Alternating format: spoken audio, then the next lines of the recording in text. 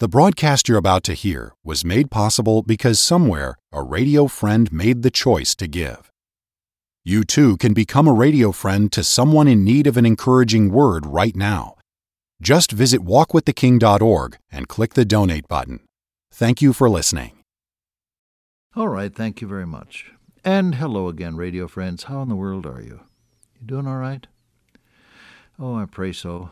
Every day before I start these broadcasts, I pray that God may put His truth and His love into my heart and into my voice, so that regardless of the fact that we've never met and may never meet physically this side of the glory, you'll know there's somebody there that thinks about you and cares about you and wants somehow to share God's good things with you. I trust there'll be something just specially for you today in answer to prayer. We're looking at 1 Peter 1. He said, being born again, not of corruptible seed, but of incorruptible by the word of God, which liveth and abideth forever. Our Lord Jesus spoke of the word as good seed. The good seed is the word, said He. God's word planted in your heart. Now, how does that work? Well, quite simply, the word of God takes shape in your life. First of all, when you read it. Many people never read their Bibles. They may look at them, glance at them, look for some familiar verse. I have many verses underlined in one of my Bibles, and in the morning hours especially, I look into that well-worn Bible, and I find precious passages underlined that I just sort of chew on and smack my spiritual lips over. And that's good. But the Bible is to be read. Dr. Walter Wilson of sainted memory used to say in his whimsical way, open up your King James Version of the Bible, and you'll find that it says appointed to be read. Well, of course it is. You read it. Then second, meditate on it. That is, think about it. What is this saying to me? And why is it saying it? And what of it? And what ought I to do about it? Meditate on it. Third, memorize the Word of God. Every passage that you read has some special verse that you ought to fix in memory. And don't give me that old line about you can't remember. You know you can remember things that are important. You know your Social Security number, and you know your phone number, and you know a number of other things that you've memorized. No question about that. So you can memorize something if you work at it. Long ago, Jim Rayburn, the founder of the Young Life Crusade, many years ago said to me, it would be in the early 1940s, he said, if you'll say a verse over with the reference once a day for 7 weeks, you'll have the verse and it will have you. And that, of course, is absolutely true. I took him at his word and began that procedure with the Navigator's topical memory system of 108 verses arranged by topics. And many of them, of course, I knew from a child, but others were new to me. And so I said them over with the reference. And before long, they were fastened in my memory. And then the fourth step is get it back into your unconscious mind. The old-timers used to call it subconscious, but that's gone out of vogue now. And they call it the unconscious mind. That's the computer portion of your mind that occupies the space around your cerebellum or wherever it is. And you put the Word of God in your conscious memory by meditating upon it and memorizing it, and then you allow the Holy Spirit of God to get it back into the computer portion of your mind where He can bring it out when you need it. And that is how the Word of God changes your entire life. It takes hold of the instinctual reactions that you have to the various situations in life that you experience. The Word of God. Now he says, it liveth and abideth forever. It is a living document. The Bible is a living document.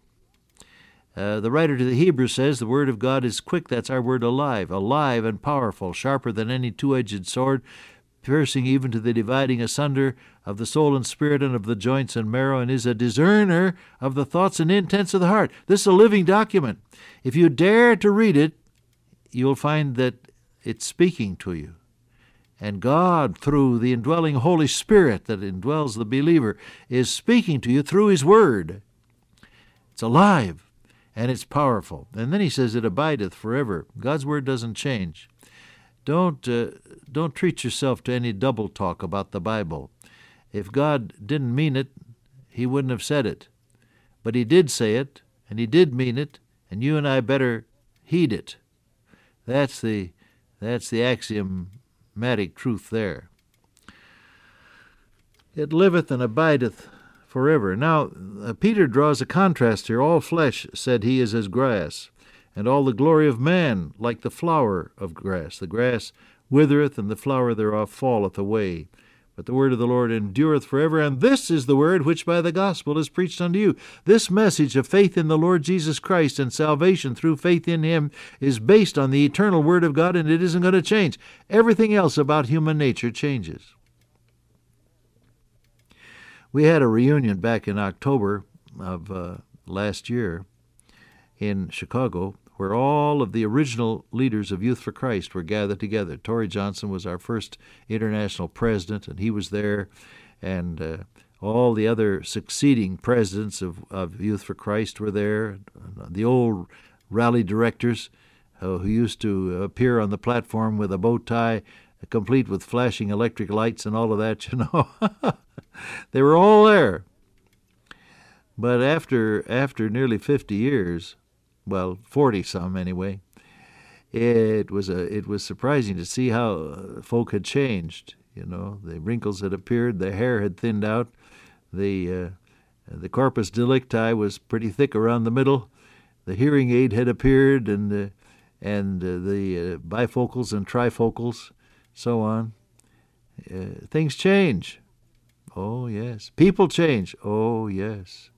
Situations change. Oh, yes. Localities change. Oh, yes. When I was a boy, we lived at 18th and Euclid in Cleveland, Ohio. That was the location of the Spencerian Commercial School, of which my father was the janitor.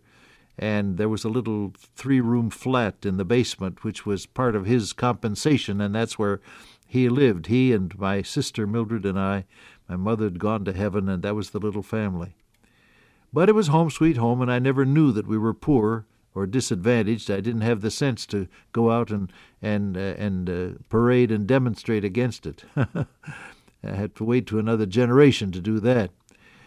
But that was it. And I used to sit in the front window of the 2-story stone building that housed the classrooms of that school, facing on Euclid Avenue, and watch the cars going by, and I could tell the make and model of every one of them. That was my hobby as a 6 and 7, 8-year-old boy.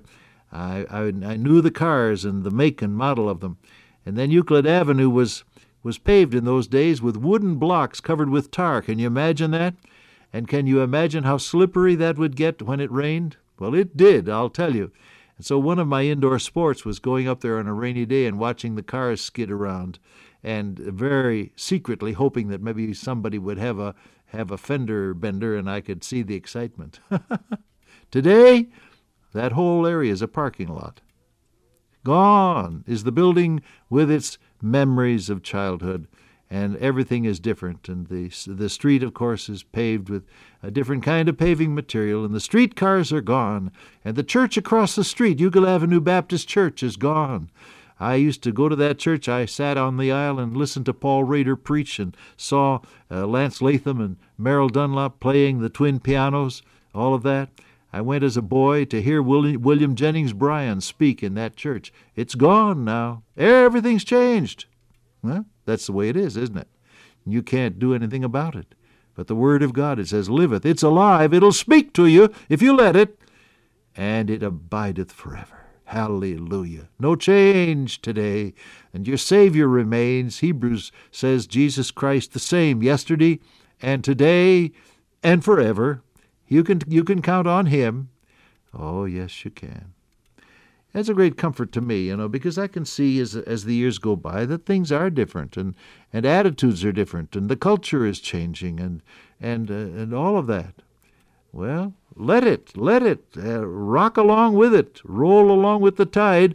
Change where you must, but depend upon the everlasting gospel, the rock-solid truth of the Word of God, inerrant, infallible, eternal Word of God, the Bible. You can depend upon it. Now, that's what Peter's talking about. Born again by the Word of God. Why? Because everything around you is changing. It's just like the grass that withers. It comes up and the little delicate flowers. Did you ever examine the flowers on a blade of grass? So delicate. I have a book in my library that was written by an artist who made a lifetime career. I suppose it started as a hobby and it turned out to be a career of painting the flowers of the grasses of the world. Some of them exquisitely beautiful. Tiny, tiny, tiny little flowerlets that nobody notices, but God has put the beauty that is almost breathtaking into them. The flower of the grass. He says it's gone overnight, and so it is. And that's what your life and mine is. It passes by so quickly, but God's Word abides forever. You can anchor to the Word of God. You can stand firm on the Word of God. You can risk any situation on obedience to the Word of God, and you'll never lose out. You can risk any decision, any situation on obedience to the Word of God, and you'll never lose out. Hallelujah. The Word of the Lord endureth forever. Now he says, you're connected because you've received the gospel of the Lord Jesus. Christ died for our sins according to the Scriptures. You've received the gospel based on the Bible. He said, this is the word which by the gospel is preached unto you. How do you make God's eternal word become the anchor of your soul? You trust Jesus as your Lord and Savior. You hide the word in your heart, and it does control your attitudes, your thoughts, and your reactions and your decisions as a result. It's good truth, isn't it? Now he says, wherefore, this is chapter 2, verse 1. Wherefore, what is the result of getting serious about the Word of God? Laying aside. There are some things I have to deal with. My pet sins, the things that I make excuses for. Have you ever known someone who was chronically late and they always had a reason for it? It's funny almost, isn't it? You know that Jane or John Doe, whoever they may be, they're going to be late. So, all right, they come in, they're 10 minutes late, and they say, oh, there was such a terrible traffic jam on Route 80. Well, shucks, if it hadn't been that, it would have been something else. You know, we have our excuses for our shortcomings and our pet sins. We have to face up to that if we're going to get serious about the Word of God. That's what we're saying here. If you're going to get serious about God's Word, I shall have to face up to the things that I've been excusing in my life. What are they?